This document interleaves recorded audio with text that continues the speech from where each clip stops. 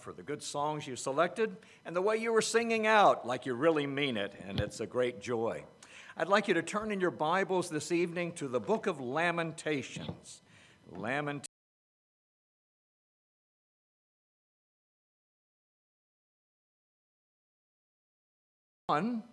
Your place in Lamentations.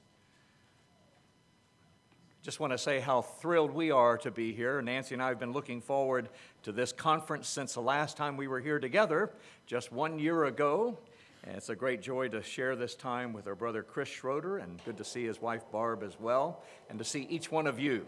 So we're looking to the Lord to give us a blessing through his word, through the ministry. And I know you're praying, and we're looking to see what God will speak to our hearts as we look in his word this weekend. Well, now, Lamentations, I hope you've all found it. If you're having trouble finding it, you can find it right next to your box of Kleenex in the Old Testament, right? Lamentations would be the saddest book in the Bible, and yet some of the most hopeful, bright phrases of God's faithfulness shine so brightly in this great little book. Let's notice in Lamentations chapter 1, verse 12, where it says, and I'm using the New King James translation, this is what we read. Is it nothing to you, all you who pass by?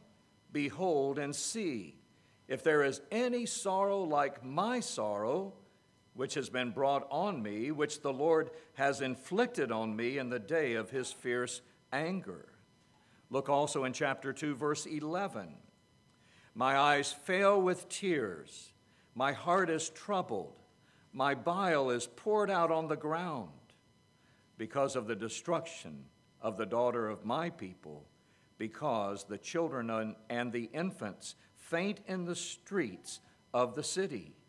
Look also in chapter 3, just verses 19 through 21 at this moment. Lamentations 3, verse 19, we read, remember my affliction and roaming, the wormwood and the gall. My soul still remembers and sinks within me. This I recall to my mind, therefore I have hope. And we trust that God will add his best blessing to the reading of his word. Let's ask him to guide us and really speak to our hearts tonight in another word of prayer. Shall we pray? Father, how thankful we are that whenever we open your word, we remind our hearts that we are in dependence upon you, that your Spirit would take the things we've read, apply them to our lives, and show unto us your great faithfulness and our wonderful Savior, the Lord Jesus Christ. We pray in his name. Amen.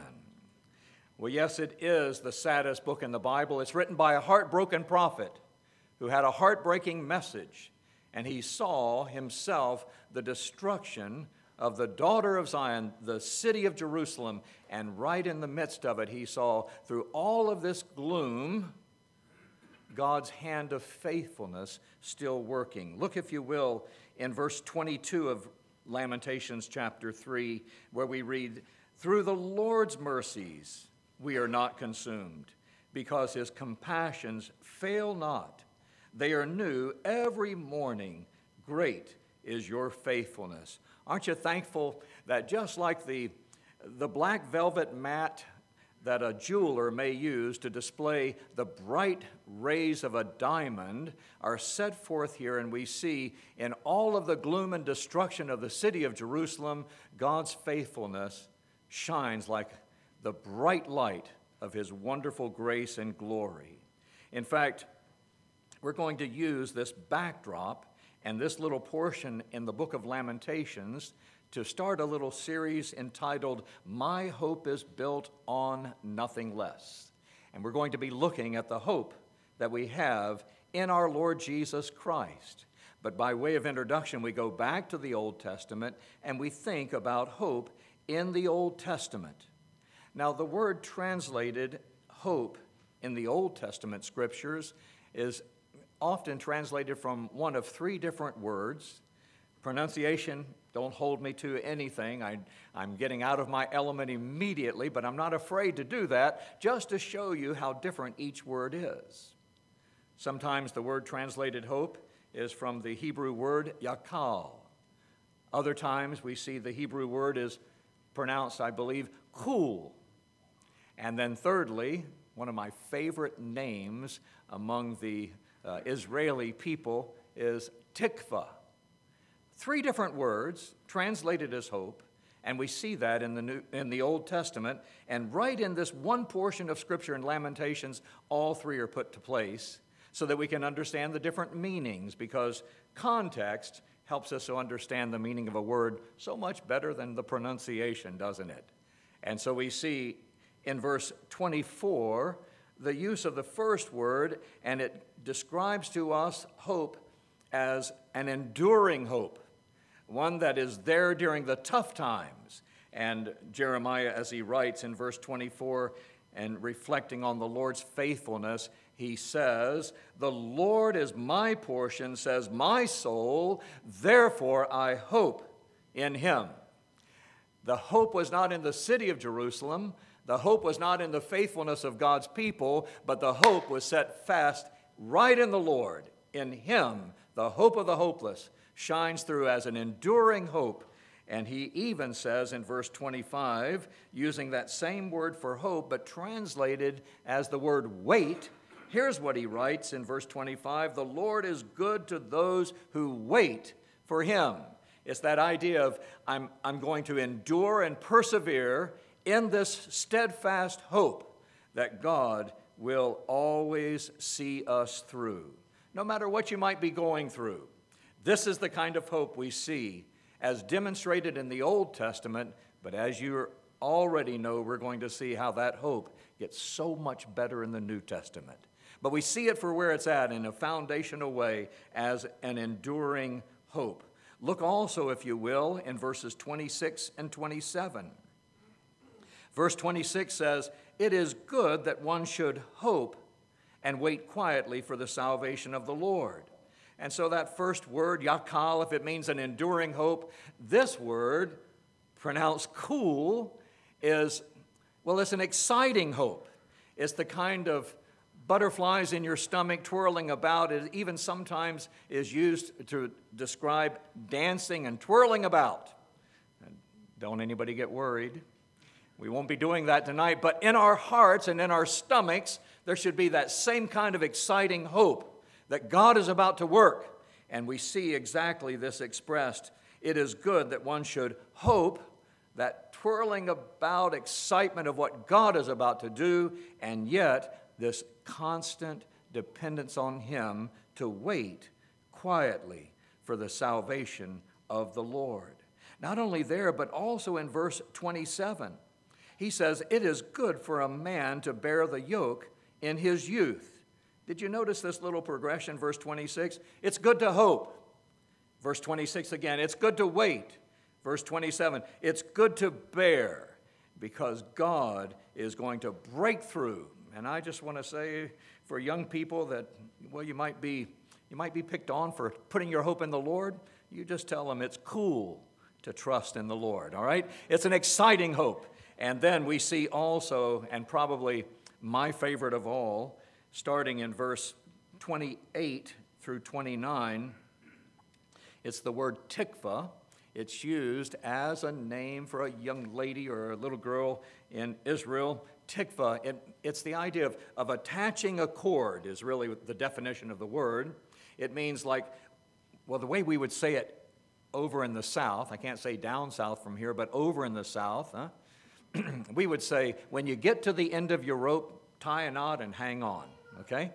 Tikva, it's waiting and not giving up, but waiting until God breaks through. It's an expectant hope. Look, if you will, in verse 28. It says, "Let him sit alone and keep silent, because God has laid it on him. Let him put his mouth in the dust," and here we are with the word tikva, "there may yet be hope." In other words, don't give up. The best is yet to come. As someone wrote on the wall of a concentration camp these words, "I believe in the sun, even when it doesn't shine. I believe in love, even when it doesn't show. I believe in God, even when he doesn't speak. We can always hope in God and not be discouraged. Now, that's the Old Testament usage of the word hope, and those 3 times it appears in using different words, all translated the same, right in this one portion, again, that is like that black velvet mat that a jeweler may use as he displays a diamond. In fact, speaking of diamonds, we're going to go over to the New Testament, but I was talking with a friend who's a jeweler, and I was asking him, along with this message on hope years ago, I said, just how do you know the value of a diamond? He said, well, there are 4 things to consider. And he smiled, and he said, there are 4 C's to consider. Now, that gets the interest of any preacher. You know that, don't you, huh? 4 C's. I said, I'm listening, and I had my pen poised. He said, first of all, the carat, how much it weighs. Secondly, the color. I thought all diamonds were white, but they're not, or clear at least, I should say. Different colors. The color also is a consideration of the value. Clarity is the 3rd C. Any imperfections that would draw away from the value of a diamond. And, you know, the ladies look like, yeah, we know this, huh? The cut is the 4th C. And the men, we're still trying to figure out, what is the value of a diamond anyway? It really is what it stands for. But I got up that night and I decided to use those 4 C's. And I said, you can know the value of a diamond by these 5 C's. And I looked at my jeweler friend and he lifted his eyebrow to see what I was going to add to this 4C value of a diamond. After I said the carat and the color and the clarity and the cut, I said, and the cost. That really puts the value to a diamond, huh?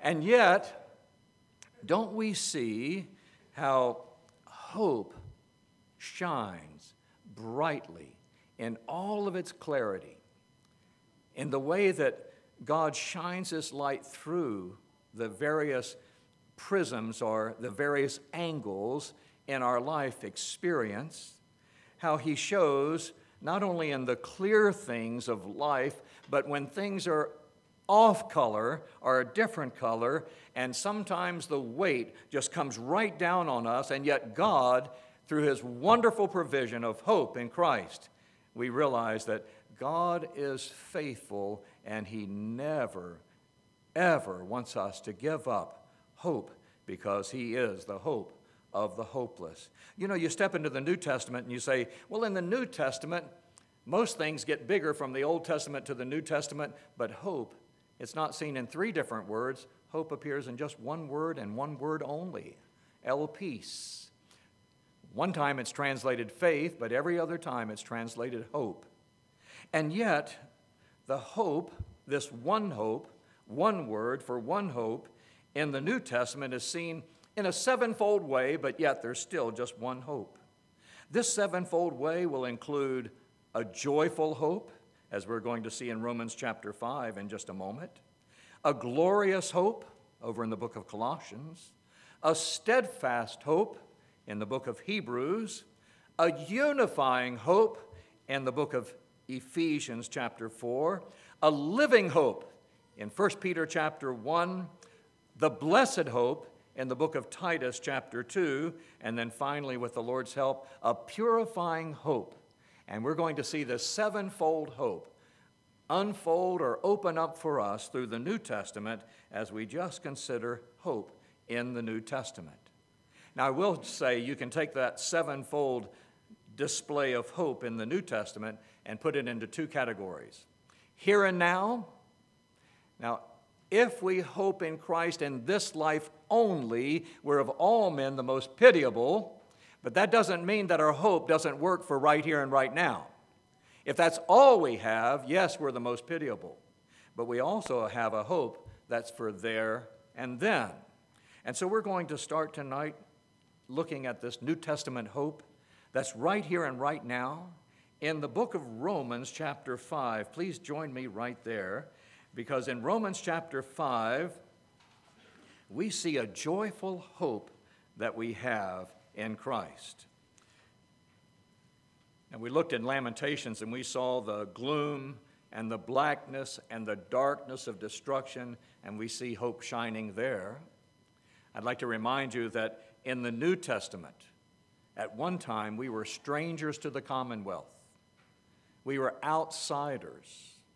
We were without God and without hope and without God in this world. Now, that's the black backdrop, isn't it? We remember what it was like when hope dawned and shone through, as we have in Romans chapter 5, verse 1. He says it this way.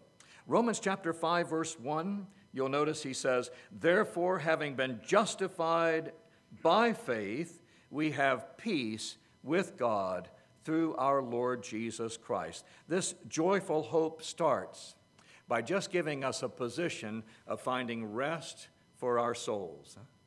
Again, hope isn't just twirling about. Hope is that definite expectation of glory that stands so different from what the world has when it speaks of hope. The world hopes so, but the believer, we're not hoping so. We know so.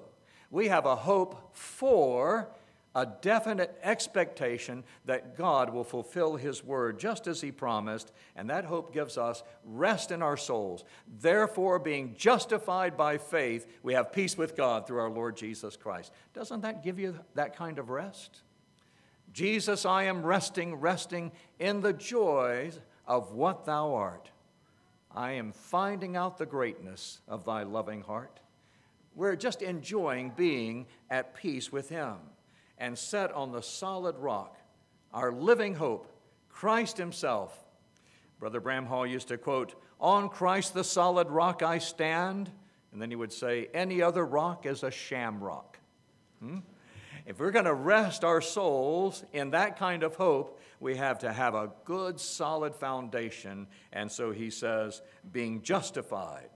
God has declared us righteous by his marvelous grace. Being justified by faith, we have put our trust in the Lord Jesus Christ, and that has given us peace with God, peace in heaven, and peace in our souls. And nothing can take away that peace. That relationship will never be broken, and that gives our souls rest, doesn't it?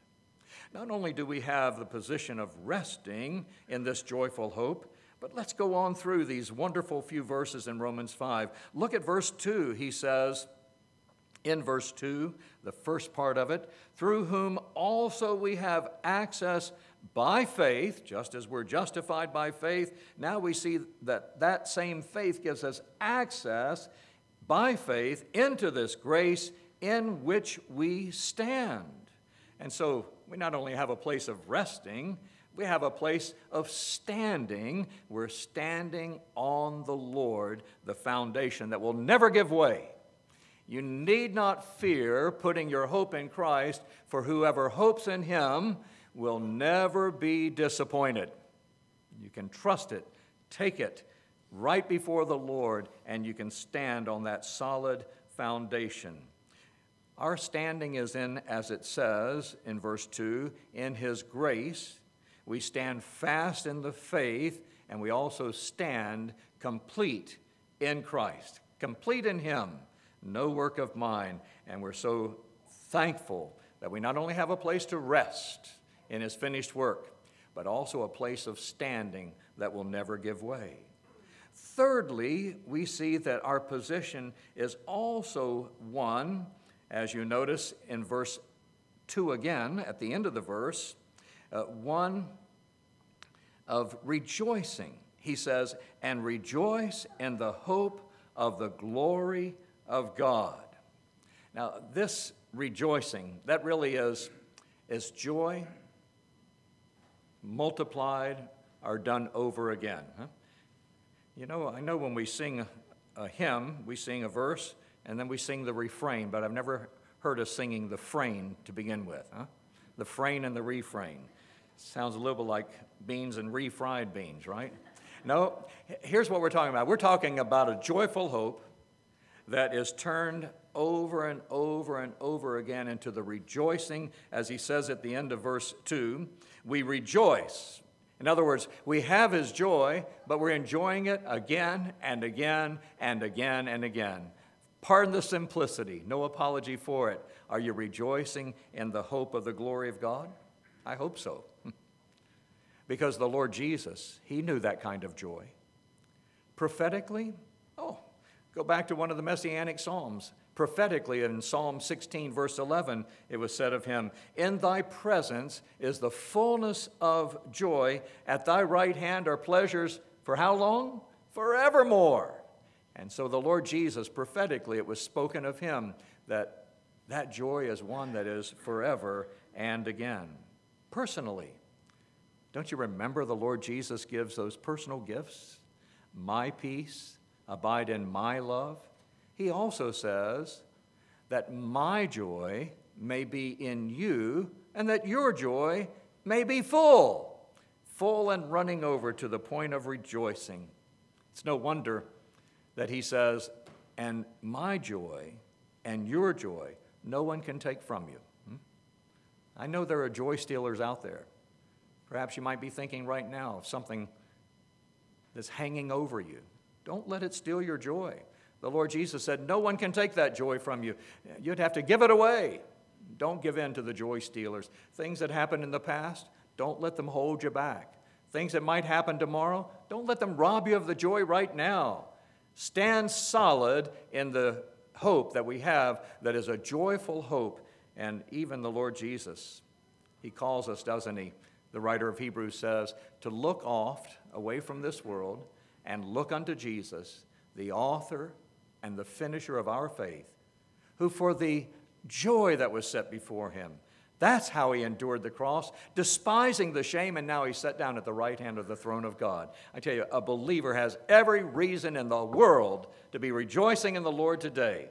A place of resting, a place of standing, a place of, well, let's call it tiptoe expectancy of what God is about to do in the joy that he's given to us. It's exciting, isn't it? You know, anytime you throw an amen, that would have been a great place right there, huh? It's true, though, isn't it, that we can rejoice in the Lord no matter what's going on around us because of what God is doing in us. And he's put that expectation that we know that God is going to fulfill his promise. And so we have the position of our tiptoe expectancy. We're watching for God to work, and he will carry us through. One more thing. This joy that is seen in the hope that we have is one that is building us up, lifting us up, if you will, in the position that one day will be full stature like him. And so Paul, as he writes Hebrews in verse 3 of Romans chapter 5, Romans. You know, I can hardly wait to get to heaven to find out who wrote Hebrews. John Phillips told me, he said, I got the answer already. You don't have to wait there until you get to heaven. He said, first word, the book of Hebrews tells you who wrote Hebrews, God, who at sundry times and in diverse manners. So if Paul didn't write Hebrews, it's going to be perfectly fine with me. But Romans is the book. Romans chapter 5, look, if you will, in verse 3. All the things we've already talked about, and did you notice some of those key phrases or key words? Words like faith, words like hope, words like grace, words like joy or rejoicing, words like glory. These are wonderful foundational words for the believer. But let's go on and see how we see this all coming together to build us up in our most holy faith. And in verse 3, here's what we read. And not only that, in other words, on top of all that, here we go. We're going to see this building our lives up unto Christ when he says, but we also glory in tribulations. How can you do that? Well, you know what they're doing for us. They're not working against us. They're working for us. I have a friend who used to tell me, he said, don't let these things be stumbling blocks. Turn them into stepping stones to get closer to the Lord. Sometimes difficulties come into our lives. Our perspective on how we see these things from this hopeful eye, with our eyes upon God, we see all the situation around us, and we need to see it through his eyes. It's not for our undoing. It's for our building up. And so he says, we also glory in tribulations. Not only that, look, knowing that tribulation produces perseverance, and perseverance, character, and character, hope. To fully realize what God has given us in this joyful hope, we go through some difficult times, but He's able to get us up off the ground. By the way, it was nice to fly over here instead of driving this time. That's my prayer. Every time I get on the plane, we start to go down the runway, I always pray, Lord, lift us up in your power. And then I pray and set us down in your tender mercies. Is that the way you pray? Do you think the Lord's able to get this thing off the ground? I mean, joy, does it really carry us through?